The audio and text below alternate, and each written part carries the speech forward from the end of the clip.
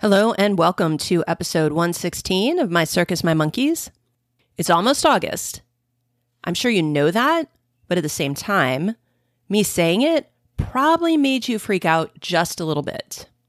For most higher ed folks, August means even more work, longer hours, and trying to survive until September. But what if August wasn't so overwhelming?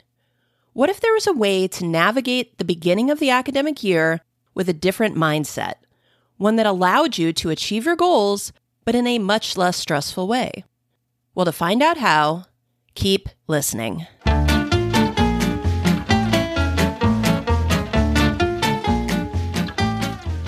You're listening to My Circus, My Monkeys, the podcast for supervisors in education or any field that emphasizes growth and development. If you want to rein in the chaos and transform your team to better serve your students and clients, keep listening. This podcast explores essential information on supervision, employee engagement, and using a strengths-based framework to empower you and your team. We'll examine the latest research in psychology, neuroscience, education, and beyond to help you and your team get to the next level. With your host, Ann Brackett, the Chief Engagement Officer of Strengths University. This past week during the Institute group call, we were talking about change.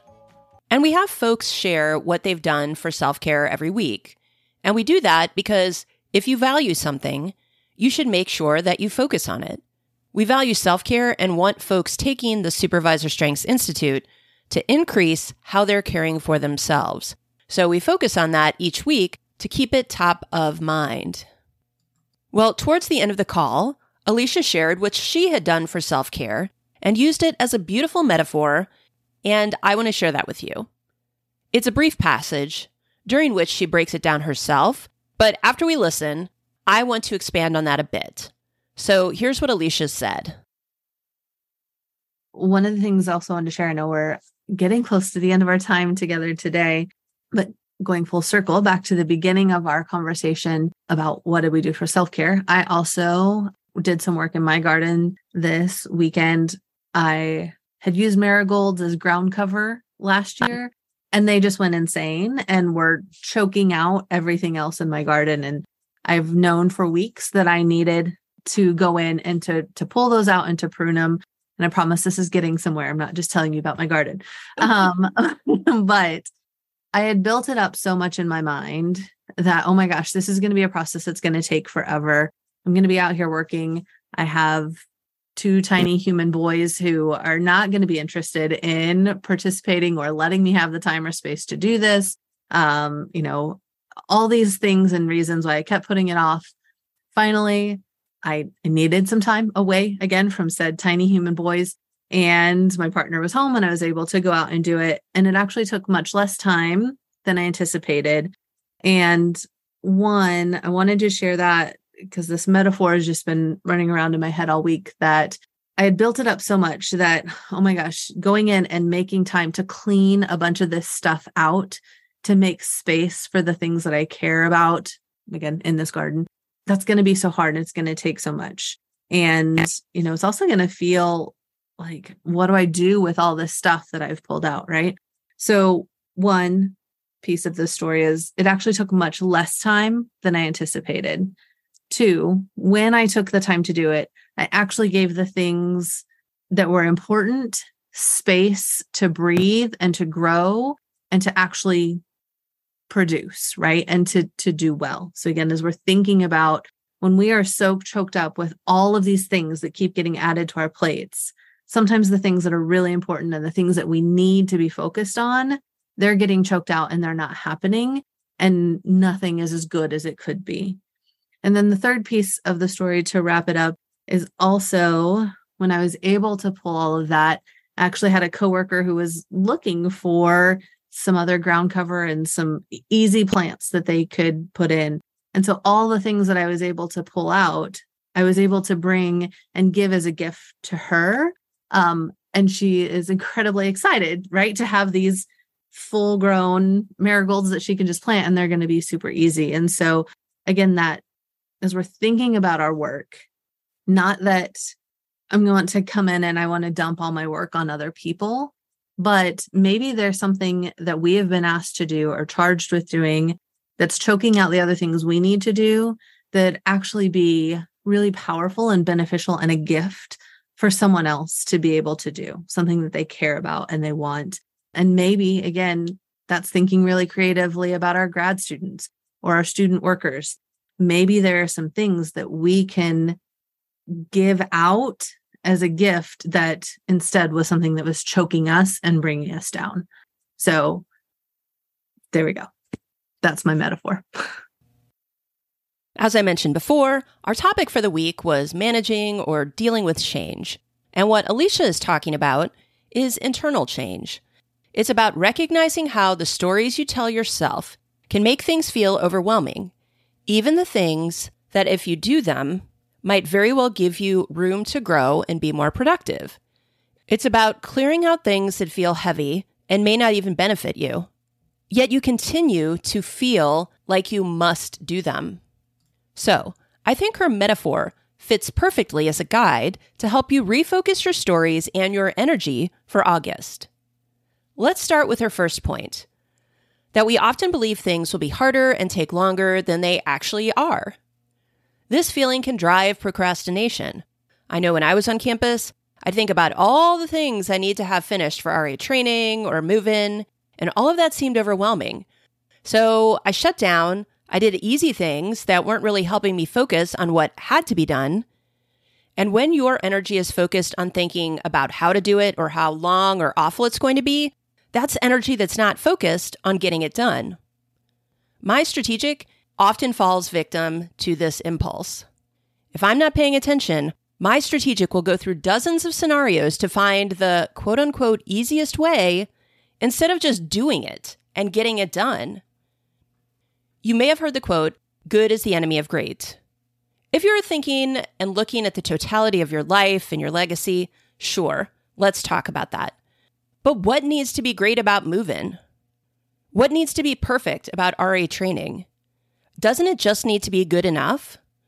For most of what we do, it's better to look at the 80-20 rule or the Pareto principle. And that states that 80% of your results come from 20% of your effort. Our talents fuel our stories about how blank needs to happen for it to be right. But remember, your talents, your strengths, are not showing you a complete picture. Alicia has a Ranger, so I can envision her thinking through the best way to go about removing all the marigolds in her head over and over again. But again, that best way impulse kept her from acting for weeks. Imagine how quickly she could have gotten it done if she just gotten in there and started pulling. Instead, there were weeks of extra marigolds sprouting and growing. And I will add that I was the recipient of some of those marigolds, and they are huge monster flowers. So sometimes you just need to stop thinking, jump in, and start doing. Okay, so Alicia's second point was when you start weeding out the things that aren't aligned with what's important to you or your goals, you're going to see the growth or productivity that you want. Alicia's marigolds, which absolutely have their place in a garden, had taken over. The marigolds were supposed to attract pollinators and keep away pests, but what she really wanted was tomatoes and cucumbers and watermelons. But the marigolds were stealing nutrients and water from those tomato plants, from the watermelons. So by getting rid of some of those marigolds, she was refocusing on her ultimate goal and her purpose. What tasks or duties have taken your focus and energy away from your ultimate goals and purpose? As you're prepping for the fall, what are the things that may feel big and overwhelming, but are really just distractions? I know I literally just told you to stop overthinking and start doing, but before you do that, make sure all you're doing is aligned with your main goals and your purpose. There's so much on your plate, or rather in your garden, that you need to start weeding out the things that are stealing your energy and preventing you from being productive in the ways that you want. You and your team's energy should be focused on the things that will give you that 80% return on your work. Again, remember that 80-20 rule. And you may be thinking, but Anne, what about all the things that make a great experience for students or make my job enjoyable? We can't just always focus on the nuts and bolts of our job. I hear you, and I'm going to take Alicia's garden metaphor just a bit further to help us here. When I first started gardening, I too wanted those delicious tomatoes and a few other select vegetables. It's really all I cared about, so I didn't bother putting in any flowers. In my mind, flowers were a distraction. They were for flower gardens. But the problem is, flowers are important for vegetable gardens. Just like I mentioned before, they can attract pollinators and protect veggies from certain pests and diseases. The first year, I had lackluster production of my plants because I didn't know I needed flowers. So those things that bring joy to you and make it great for students. When I'm talking about aligning your to-do list with your goals, there's going to be some things that you or other folks may interpret as extra, but are actually necessary. And the way that you do this, to avoid the filters of your own talent lenses, is to get together with your team to decide what needs to stay and what needs to go. And the reason you do this is everyone has different talents. So everyone is going to have different thoughts about what's vital. And while that may seem like you're adding things in, you're actually using it to help everyone refocus their energy. Because left unchecked, I can easily come up with more and more ideas because of my ideation talent. And that's absolutely happened to me before. But when I learned to lean into my staff strengths, they could help me identify, hey, there is no reason to do anything new here. The same thing that we did last year is going to be fine. Or, hey, yeah, Anne, that's a great idea and it's absolutely worth the extra effort to implement it and get a better outcome. And it really varies depending on the situation. I like ideas, particularly my own. So again, left to my own devices, I will always default to let's do the new thing. But that's not always the best use of my energy. Talking through this together gives everyone an opportunity to give their perspective on what's important versus what would be nice, but not necessary. And that's especially important given your limits on time and resources. And leaning into your team members' talents or strengths is a lovely segue back into Alicia's last point. The things that you hate doing and bring you down may very well be the things that could be a gift and bring joy to others.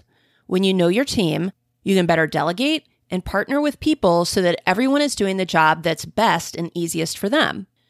I've mentioned this before, but I'm not analytic, and I hate anything that requires a spreadsheet. And when those tasks are on my to-do list, I feel drained just thinking about them. When I was on campus, I knew I had folks on my team who loved that stuff. They were grateful to do those activities because it's what gave them energy. Plus, they could do it way faster than I could. Likewise, I'm great at coming up with creative ideas. It made way more sense for my coworkers and my team to come get me to brainstorm ideas than for them to sit there frustrated for hours. I know late July and August feel so overwhelming. It's easy to think, gosh, everybody else is so busy, I better just do all this myself. But that is faulty thinking. If everyone feels overwhelmed, then part of the problem is that everyone has tasks that aren't aligned with the things that they do best. That group meeting that I suggested earlier is a great place to have folks swap any duties that aren't really aligned with their talents. Now, that doesn't mean that people are never going to have to do anything that isn't in their strength zone. But the more tasks, including thinking or planning tasks, that can be placed with the right person, the more effective your team will be. When you do all these things, your August can be less chaotic and stressful. Yes, Alicia could have just let the marigolds grow because thinking about dealing with them was overwhelming. And it would have saved her all the pulling energy, but she also wouldn't have gotten the results she actually wanted. And she would have been stressed trying to do anything else in the garden because every time she went down there, she'd see all these marigolds and how they were taking over. So, by taking the time to act now, she's less stressed and is going to get a better harvest of the things she actually wants. So, now is the time for you and your team to start weeding and realigning what really needs to happen so you get the results you want in August in the fall semester, including having a higher sense of well-being. Doing that now will be the best gift you can give to your team, your students, and yourself. As always, Alicia and I are here to support you as you reflect on where you are and where you want to go. One great way to invest in yourself and your team is to join us for the summer cohort of the Supervisor Strengths Institute. We are revamping the Institute this summer to make it even more manageable for your busy schedule.